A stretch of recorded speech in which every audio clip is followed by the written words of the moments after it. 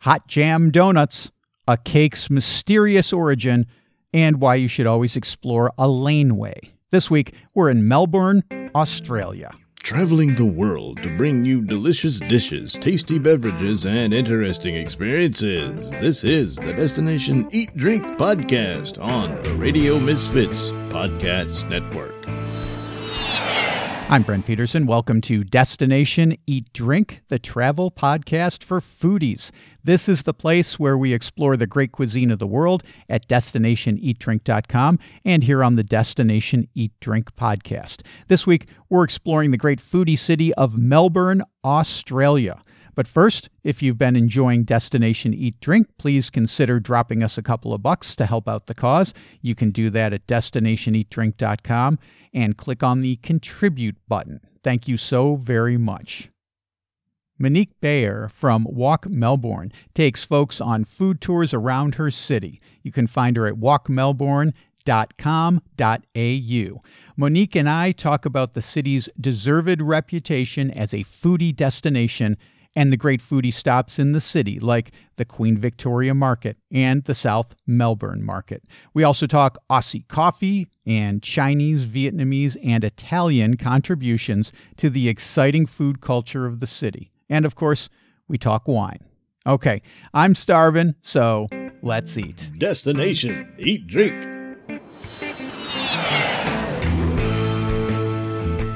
Monique Bayer from Walk Melbourne. Thank you so much for being on Destination Eat Drink. I've been wanting to do a show on Melbourne for quite a long time, and I'm so glad that we finally get to talk. Although we've only just met, Melbourne has been a place that's been on my mind for a long time. Why is that, Brent? It keeps popping up over and over again as a place for foodies to go and visit. And then I found you, and I'm like, oh, she's a foodie. She does tours of Melbourne. I got to find a way to get her on Destination Eat Drink. You know, I meet travelers from all over the world coming to Melbourne, and quite often because it is the lesser known of the two cities of Australia, people come here and they put a lesser number of days on their itinerary for Melbourne than Sydney. And time again, what I hear from people is, oh, there's so much to do here. There's so much to get involved with, especially if they're foodies. We wish we spent more time in Melbourne than we'd allocated. So there's certainly a lot to do. I have as most foodies in most places would have, a list of new places to eat and drink that I kind of try and get through in my phone. And I tell you what, it is ever growing because the scene here is so dynamic. There's always new places, not always fancy. Some of the street foodie kind of places and cafes are top of my list. But yeah, there's certainly a very dynamic scene here. Monique, I wanted to start this conversation with kind of an unusual question, and I'll get it out of the way quickly because I'm often interested in language. And as I was talking to you and researching Melbourne, I ran across a phrase that I wasn't familiar with. And I wanted to ask you about it right off the top because I just find it interesting. So it's called a laneway. And in the U.S., we talk about alleyways, but I've never seen the term laneway before. Are laneways and alleyways the same thing? What are they exactly, and how do they apply when we're talking about Melbourne? Yeah, it's a great question because it does apply specifically to Melbourne. A laneway is an alleyway, but to give you a little bit of context, the downtown area of Melbourne sits on a half square mile grid. So it was designed by one of the first colonisers in 1837. So when you actually look at a map of downtown Melbourne, it's very grid-like. We've got 5 main streets that run 1 mile long and then 9 intersecting streets that are half a mile. So it's very easy to get around in that respect. But what it means is that we've got this great structure for all of the gaps between the buildings and small streets that run between them. Have developed into this what we call laneway culture. Some of them you might walk down and you might just find a couple of dumpsters and not much else. Okay. A lot of them you'll walk down and they'll be absolutely filled with not only places to eat and drink, but small stores, art galleries, boutiques. And it is often the preferred way for locals to navigate their way through the city in between the office and the train station on the way home, or whatever they're doing, they'll often take the laneways instead of the main streets because they are more charming and more interesting. And the kicker about it is that they are never large enough for cars to navigate. So they are pedestrian only, which is lovely. So wander down the laneways. You never know what you might discover, or it may just be a dumpster. So good advice. And you know what? Either way, they're all pretty safe. I know that there are lots of parts of the world where walking down the alleyways by yourself is not advised. But in Melbourne, it is very, very rare for anything untoward to happen. So, it's a great kind of opportunity to do some intrepid exploring through the city. And the great thing is you can't really get lost because the next main street that you pop out onto will be part of the grid. So you just find yourself the next street corner and you'll know exactly where you are. Monique, folks that listen to this podcast know that I preach two big things to do as soon as you reach a new city. And the first is to go on the food tour. And we've got you talking about Walk Melbourne, your foodie tour company. So check on that. The second thing I always say is go to the local market because you can discover so much cool stuff. You can find out what the locals are eating, discover maybe some exotic or unusual produce that you're not used to, or some snacks and prepared food. And you can mingle with folks who are shopping there every day and the vendors. So Melbourne's a big city. You guys must have some great markets. We do, absolutely. So the market that a lot of visitors to Melbourne are drawn to is a market that is not only historical, but also active on a daily basis. And it is the Queen Victoria Market. Okay. And there are people who live in and around the downtown area who will do their grocery shopping there. And it is an absolute treasure trove of diversity through there. It was opened in the late 1800s. And an interesting story, there used to be a much bigger market at the eastern end of the grid. And then the city council said, we're building you, it's getting a bit rough and tumble up there. We're going to build you a brand new market just for retail food, or for wholesale food. Right. So the butchers and the grocers and whatever would have somewhere to just sell the food rather than being mixed up with all the entertainment as the old market was. And then on the first week that it opened, all the traders went over to the new Queen Victoria Market, all the wholesalers, and they said, this is great. Where's the wholesale section? And this is in the 1890s. And the guys who designed it said, this is it. And they laughed at them and they said, this is way too small. So even from the get-go, it was never big enough to be a wholesale market. So and from the get-go, it ended up being a retail market for food.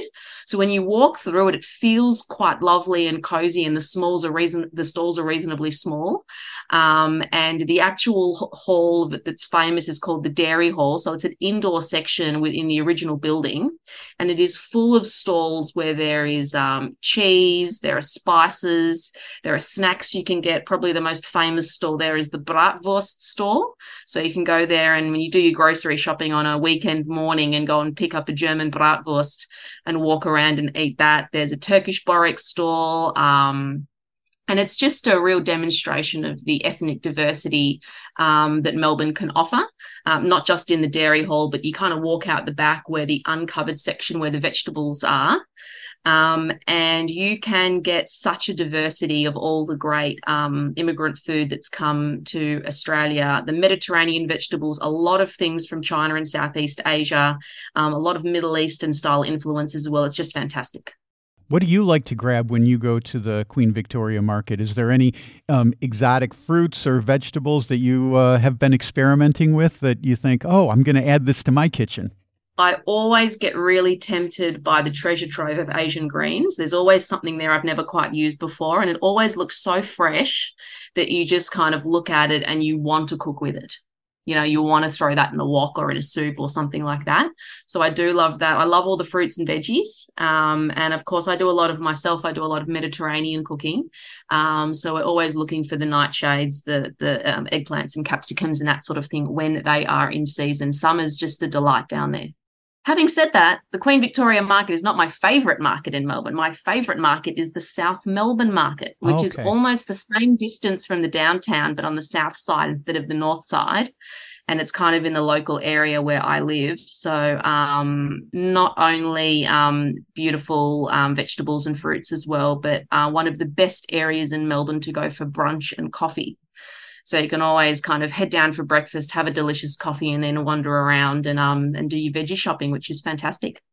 I want to talk to you about coffee shortly, but I did want to share with you that, I love the idea that you've got all of these Chinese vegetables available to you because here in where I live, we're in a city south of Lisbon, and in my city, there is a pretty good Chinese expat community living here, but it's not that easy in my city to find Chinese vegetables. If you go to Lisbon, you can, but there is a storefront that's been vacant for a while, and they've got a poster up saying "Coming soon, Chinese market." So I got my fingers crossed that I'm going to be able to enjoy something besides bok choy in the very near future.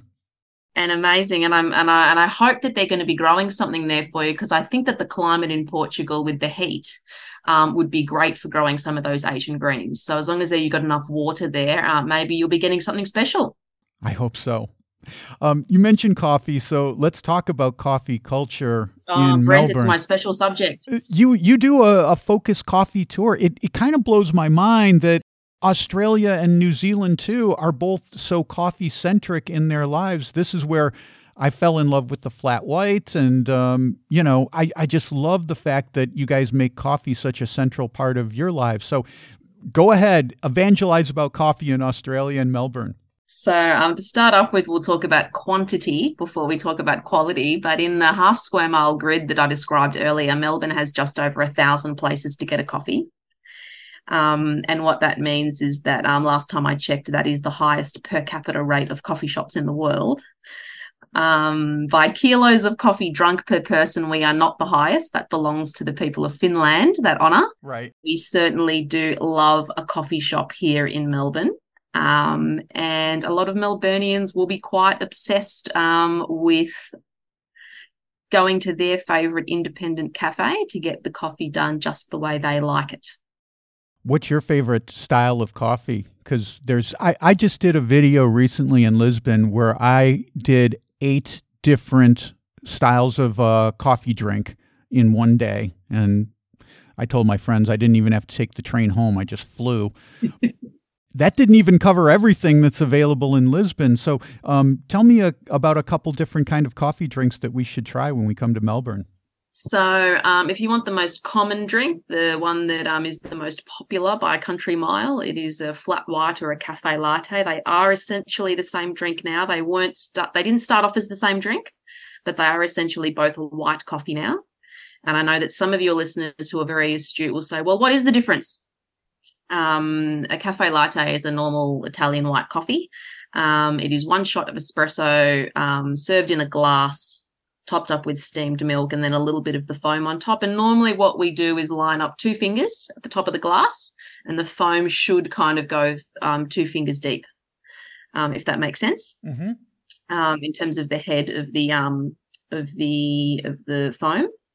Now the story goes, the one that I go with is that somewhere in New Zealand, a long time ago, a few decades ago, a particular barista kept getting asked by his customers for a strong latte with less foam. And he got asked one too many times, so he just made a new drink, which was a double shot latte with less foam, and he called it the flat white. Right. So the difference between the 2 drinks should be an extra shot of coffee and a little less foam. But I have to say that across most of Australia and New Zealand now, I actually shouldn't include New Zealand because their coffee culture is a little bit different, but across most of Australia, you'll be hard-pressed to find a cafe that makes a big effort to make a difference between a flat white and a latte. They are essentially the same drink, which is fine. And you're going to need to be careful if you make it up to Sydney anytime soon and tell them that flat white was invented in New Zealand, because folks in Sydney take a lot of pride that they invented the flat white. And it's always interesting to have what I call these little food wars, which are, they're not wars, obviously. They're just little dust-ups between people saying, I invented it. No, I invented it. And when I talked to Justin Steele yeah, I noticed that. He's like, yeah, it was invented here in Sydney. I'm like, hey, man, whoever wants to fly the flag, fly the flag. It's all good. And that's what I say. And I don't know if you picked up at the very beginning of that story, I was careful to say it's kind of the story I believe is this one. Right. We have this other little food war with New Zealand as well about our national dessert. And it's the national dessert of both countries because we can't decide who invented it. And I'm happy to share. But anyway, called the pavlova. Yeah, the pavlova. So no one quite knows where the pavlova was invented. We know the context, we know the reason, and we know the request. We know why it was invented, but we're not exactly sure where it was, which I think is really strange. It was wasn't it named after a ballerina or something? Correct. Yeah. So Anna Pavlova, a Russian ballerina, did a tour of Australia and New Zealand in the 1920s. And a chef was tasked with creating a dessert as light as a ballerina. And so he went for a very fluffy meringue style dessert with some cream and fruit on top. And so we have the pavlova. But yeah, we do fight over whether Australia or New Zealand invented that one. And when I say fight, in a very, very friendly manner. Yeah, big brother, little brother type thing. It's hard to fight with Kiwis. They're just so nice. It's hard to have a real fight with them. It's so true. When we went to New Zealand back in 2018, 2019, we were there for New Year's. We made so many good friends there because the Kiwis are so nice. Yeah, unflappable. Yeah. Yep, definitely. I guess when you're in a small country and you're kind of isolated, that's what happens. Maybe that's why the Portuguese people are so nice too. I want to talk about your foodie discovery tour at Walk Melbourne because I'm fascinated with Italian cuisine around the world, not just in Italy, but around the world, because I lived in Rhode Island for a long time. And there's, you wouldn't know this, but there's a huge Italian-American population in Rhode Island. So Italian-American food and the Italian-American the Italian diaspora in New England and in Rhode Island is very near and dear to my heart. So when I see that you've got an Italian community and Italian cuisine, I want to jump right on top of that. So talk to me about your foodie discovery tour, but also if we could talk a little bit about Italian cuisine during that would be wonderful. Yeah, sure. So the foodie discovery tour is designed to do a couple of things. 3 hours in length, not that much walking. Mostly what we do is tell a few stories and we discover all those laneways that we talked about earlier in the tour, because I find that a lot of people, if they're not used to walking through laneways like we are in Melbourne, might avoid small streets. And so we take them to show them where a lot of the locals like to play. And we really like to talk to Melbourne's multicultural makeup. So one of the things that I normally say on tour, one of the stats that I provide is that in a population of kind of at the moment 4.9 million people across suburban Melbourne, we speak over 200 different languages. And I have never met anyone from Melbourne that doesn't hold the badge of multiculturalism with anything less than honour and delight. So we're very, very pleased to have that many cultures mixing together. And it also means that we're spoilt for choice in terms of what to eat. Yeah, because everybody kind of brings their culinary contributions to the city and to the culture. So in the foodie tour, we try the savoury elements usually come from Asia. We talk a little bit about Southeast Asia and Vietnam. We talk a bit about the Chinese contribution to Melbourne. You cannot talk about food in Melbourne without talking about Chinese food, I believe. The two cultures you have to talk about, I think, are the Chinese and the Italians, because the contribution has been so fundamental. We also have a little French suite, so we could talk about some local people and their trips to France and what they've brought back. We obviously have a coffee. And interestingly, we don't talk much about Italy at all when we have a coffee, because the coffee that we have on the tour is fundamentally different from a traditional Italian espresso. We talk much more about how Melbourne and Australia have morphed into their own style of coffee, even though it is an espresso style. We don't talk about Italian food until we get to sweets, which is our gelato stop. And the lady who owns the gelato shop. And this is actually quite common in Melbourne with our very, very good range of gelaterie, that a lot of the people that own them have actually gone to study gelato at this place in northern Italy that is kind of commonly referred to as Gelato University, just outside of Bologna in northern Italy. So you can go there and do courses, and it's really where you learn how to make it as an Italian would require. You know, Monique, it's so funny that you mentioned that, because what you don't know is that I was a gelato maker for a few years, and I went to Gelato University. I didn't go to Italy, but the guy who taught the course, he came over to the U.S. from Bologna and taught us gelato making, and off we went and started making gelato. So I'm familiar with Gelato University. The company that runs it is Carpigiani, who manufactures gelato machines. It's a great. They are the gold standard for gelato machines. So if you see a gelato place and you look in the back in the kitchen and you see they have a Carpigiani, that's a really good sign. But anyway, not to interrupt you, tell me more about gelato in Melbourne. So the beautiful thing about the place that we go is they have all the classics done really well, you know, your pistachio and also your lemons, sorbetti and all that kind of thing. But they also have this ever-changing list of specials, which sometimes they throw in really delicious Italian flavors like a buffalo ricotta with almond and lemon, and sometimes they do Australian favorites. They'll take a local candy flavor and turn it into a gelato, which is always popular with the locals. And sometimes it means I have to do a little bit of translation about what's on the specials board. Brent, have you ever heard of a cookie called an iced vovo? Iced vovo? No, never. It sounds interesting, though. Tell me about it. It's a picture paints 1,000 words. So if the listeners are interested, they can just Google iced vovo. Vovo is just VOVO, but it's essentially a little shortbread biscuit. Comes in a packet, so you can imagine the size of it. And then they pipe a little bit of marshmallow on, a little bit of raspberry jam, and coat it in coconut. Ooh. So you can imagine all those flavors rolled through some gelato. It's just kind of one of the funny little specials that they sometimes do at this place, which is kind of fun. What's your favorite flavor of gelato? Mine is pistachio.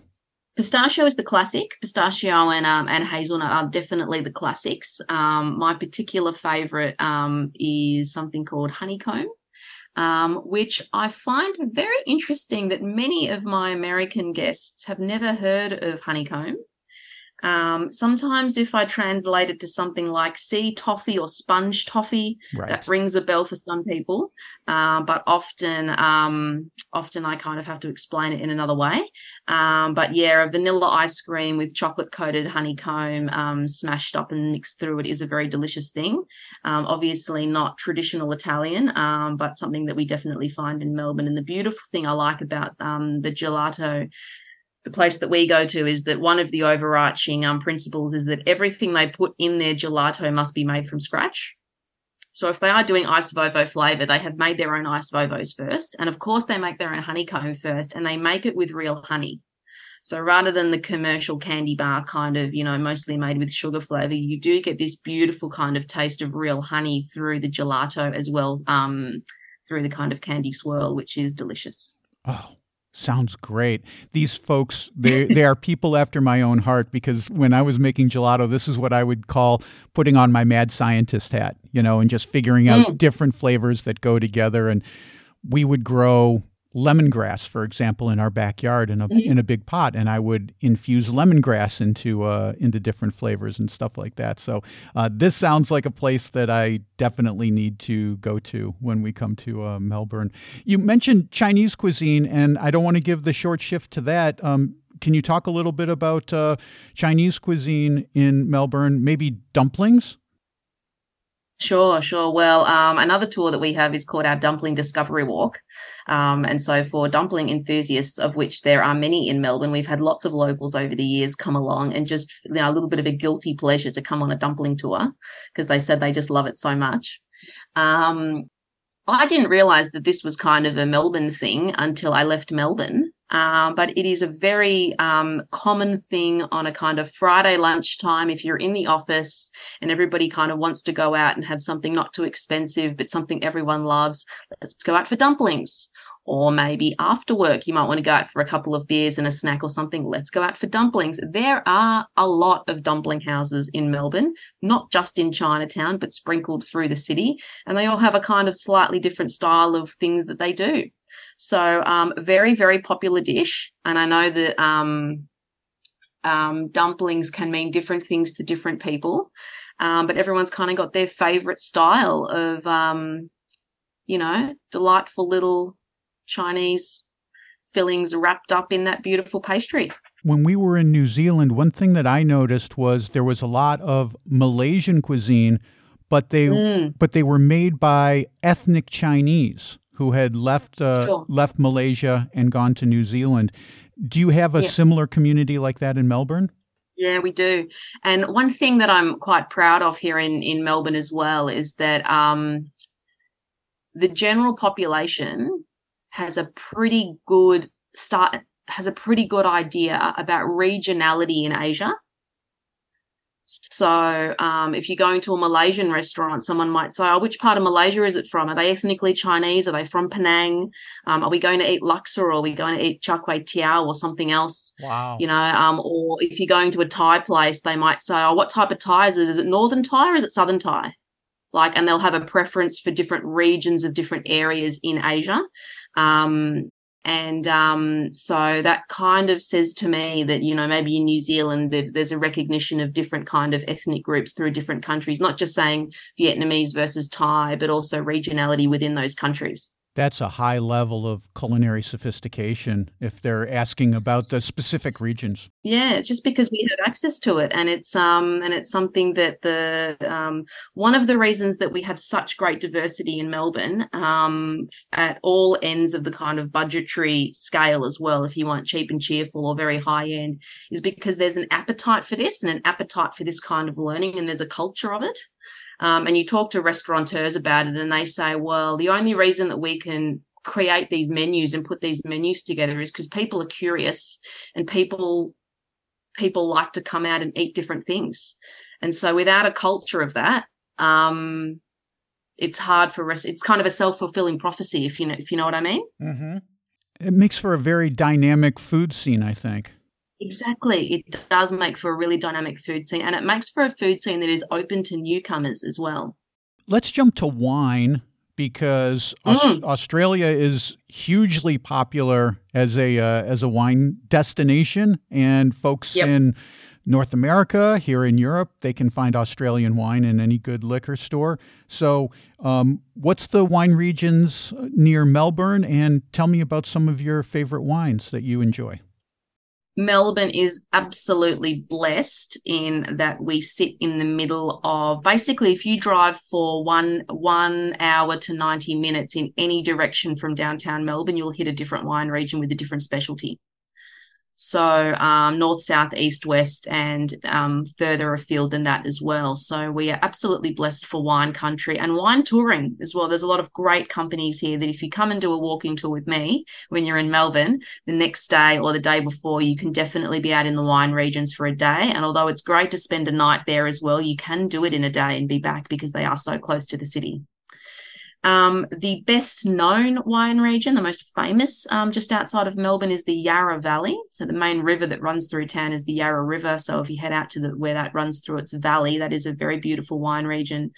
The specialty or the best known varietal out there is a Pinot Noir. If you head south of Melbourne, where many of the more wealthy Melburnians will have their holiday houses, I probably refer to it a little bit like the Hamptons of Melbourne, is the Mornington Peninsula.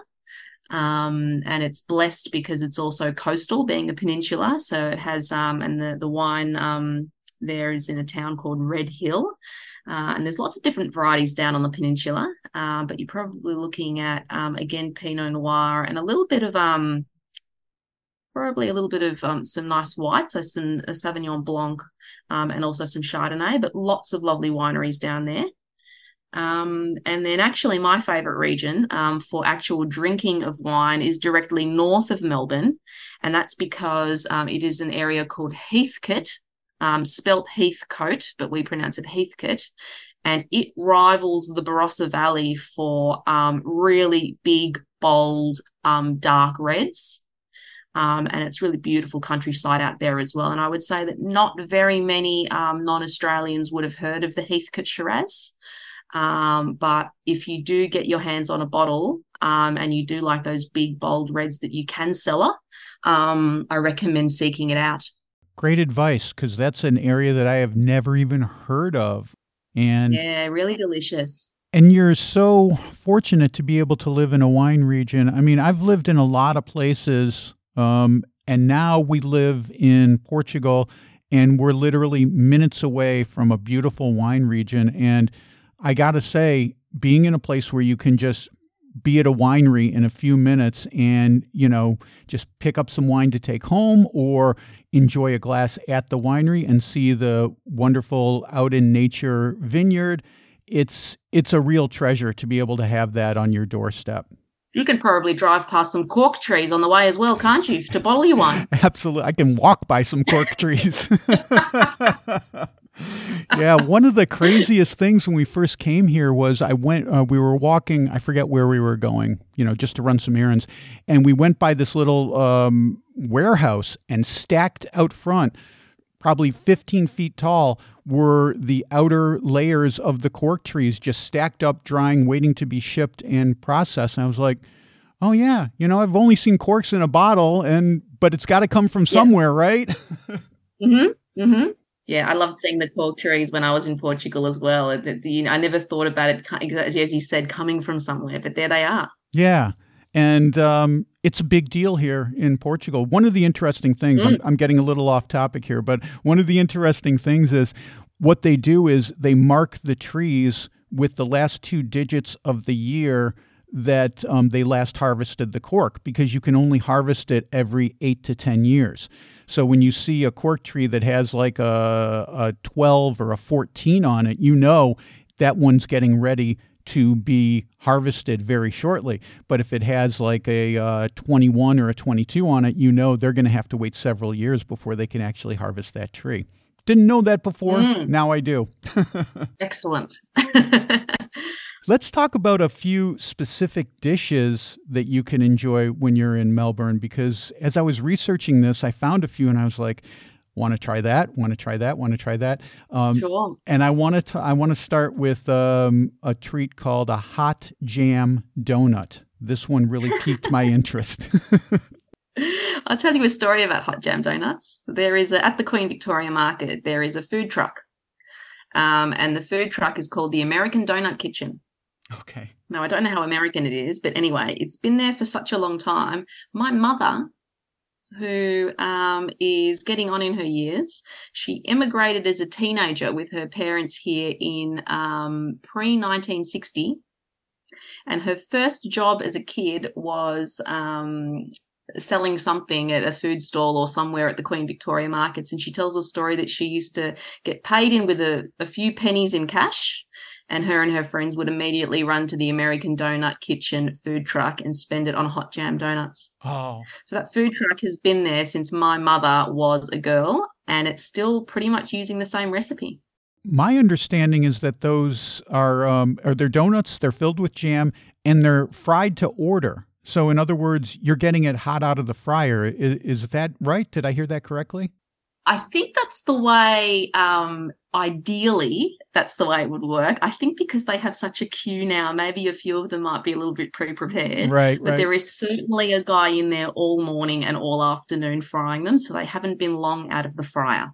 Haven't been long out of there, don't worry. So this would seem to me, when I first heard about this, I thought this would be a great late night snack, like after bar food. But it sounds like it's more like a treat for folks to enjoy maybe in the morning or maybe midday. Yeah, it's definitely something you have with a coffee. Okay. Okay. in the morning.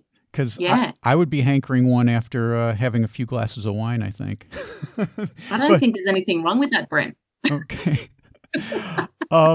Another treat I want to talk about is called Parma, because Oh, I started yeah. reading about Melbourne and I kept reading Parma, Parma, Parma. I'm like, what is it cheese? Is it Parmesan cheese? What is it? So, talk to us about Parma a little bit. It's a shortening because Australians don't like to say too many syllables for any one word, including for their own country. So we have shortened. Most Australians won't refer to Australia. It's too long to say. We just refer to it Australia.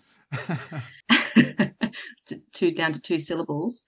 And so a parma is a chicken parmigiana. Okay. It is, I have to say that it is probably as close to a national dish as we have. If you really had to go down that path, so probably meat pies and chicken parmigianas in terms of what most people what would be most broadly available at the pub across the whole nation. Each pub would probably have on the menu fish and chips and a chicken parmigiana. It's also as close as we get in Australia to having kind of regional language. Anyone that tells you that Australia has regional languages is wrong. It is one language of English. We've got a few different accents, but that's about it. But whether you refer to a chicken parmigiana as a parma or a parmi tells me which state you're from. Okay. So here in Victoria, we would definitely call it a parma. But in New South Wales or in South Australia, they would refer to it quite staunchly as a parmi. And you can get this at any bar or pub? Any pub, yeah. So the Great Australian Institution of the pub. So you would go out to the pub for lunch or dinner. It's a pretty hefty lunch. I have to say I'd probably fall asleep doing any work in the afternoon. It's a big meal. It is a chicken breast, crumbed, and it's not deep fried. It's not in a batter. It's kind of pan fried. Okay, so just like a normal schnitzel. And then on top, you would have usually a slice of ham, some tomato sauce like a passata, and then some sort of melted yellow cheese. So the whole thing gets crumbed and cooked, and then it gets grilled so that the passata is hot and the cheese on top is melted. Now, there are variations on the parma. You can have it with ham or without ham. Most pubs will do it with ham. And you can go to certain restaurants where they will have a list of different parmas. So they'll get a little bit crazy, a little mad scientist with their parmas as well in terms of what they put on. They might put some jalapenos on there. They might put some Calabrian andouille.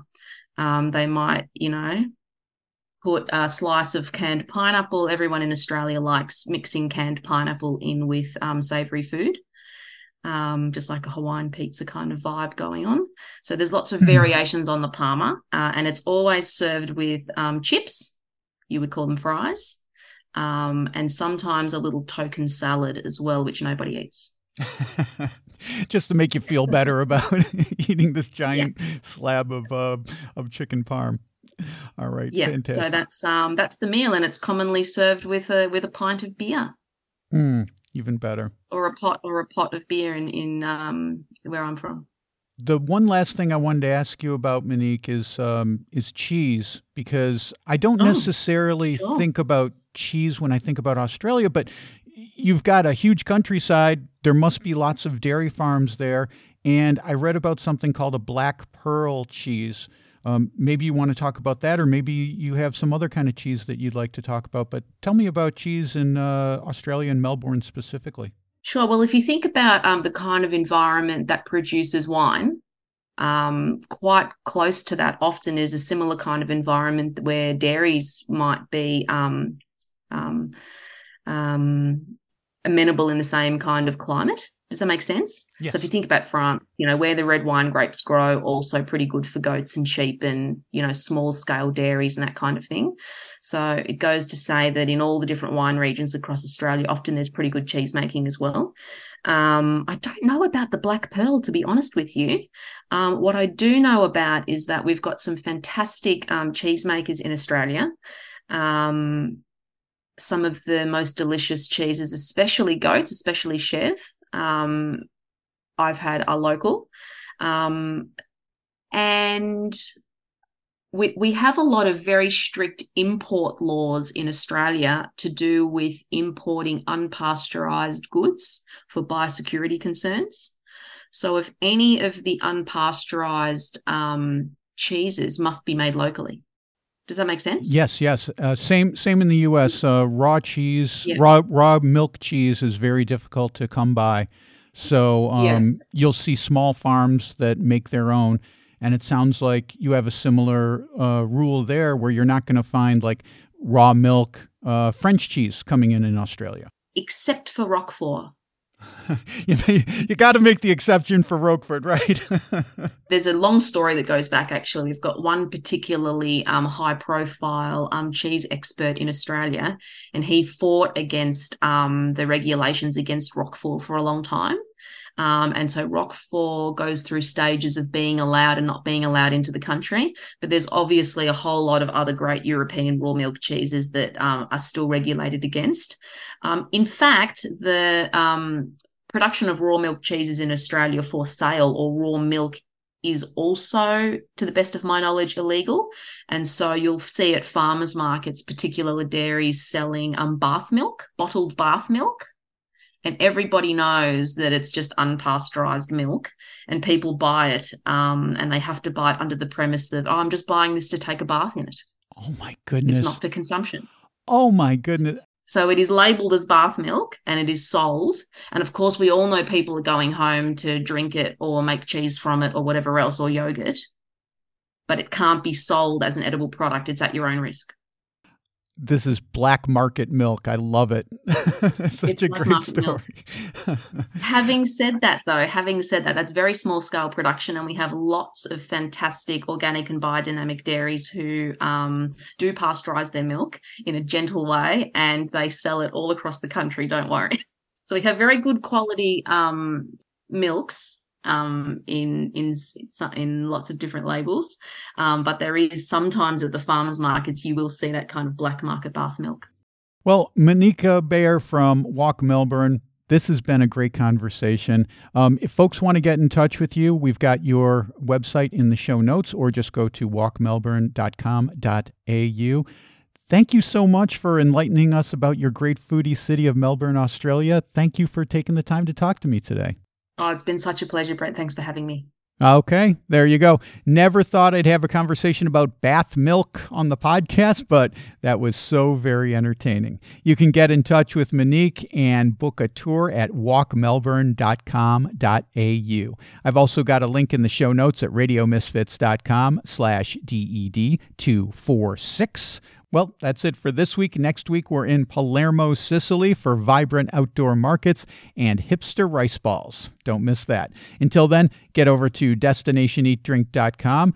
There's lots of new stuff there, including my brand new foodie travel guide to Évora, Portugal. Get that at destinationeatdrink.com/Évora. That's EVORA. I also have a new video out. It's about the best places to eat in Braga, Portugal. You can watch that at destinationeatdrink.com. Just click on the videos tab, or you can watch it online at YouTube. That's at Destination Eat Drink 946 at YouTube. And while you're on the website, subscribe to the newsletter and keep up to date on Destination Eat Drink. You can also make a contribution. That would be most welcome. Just click on the contribute button.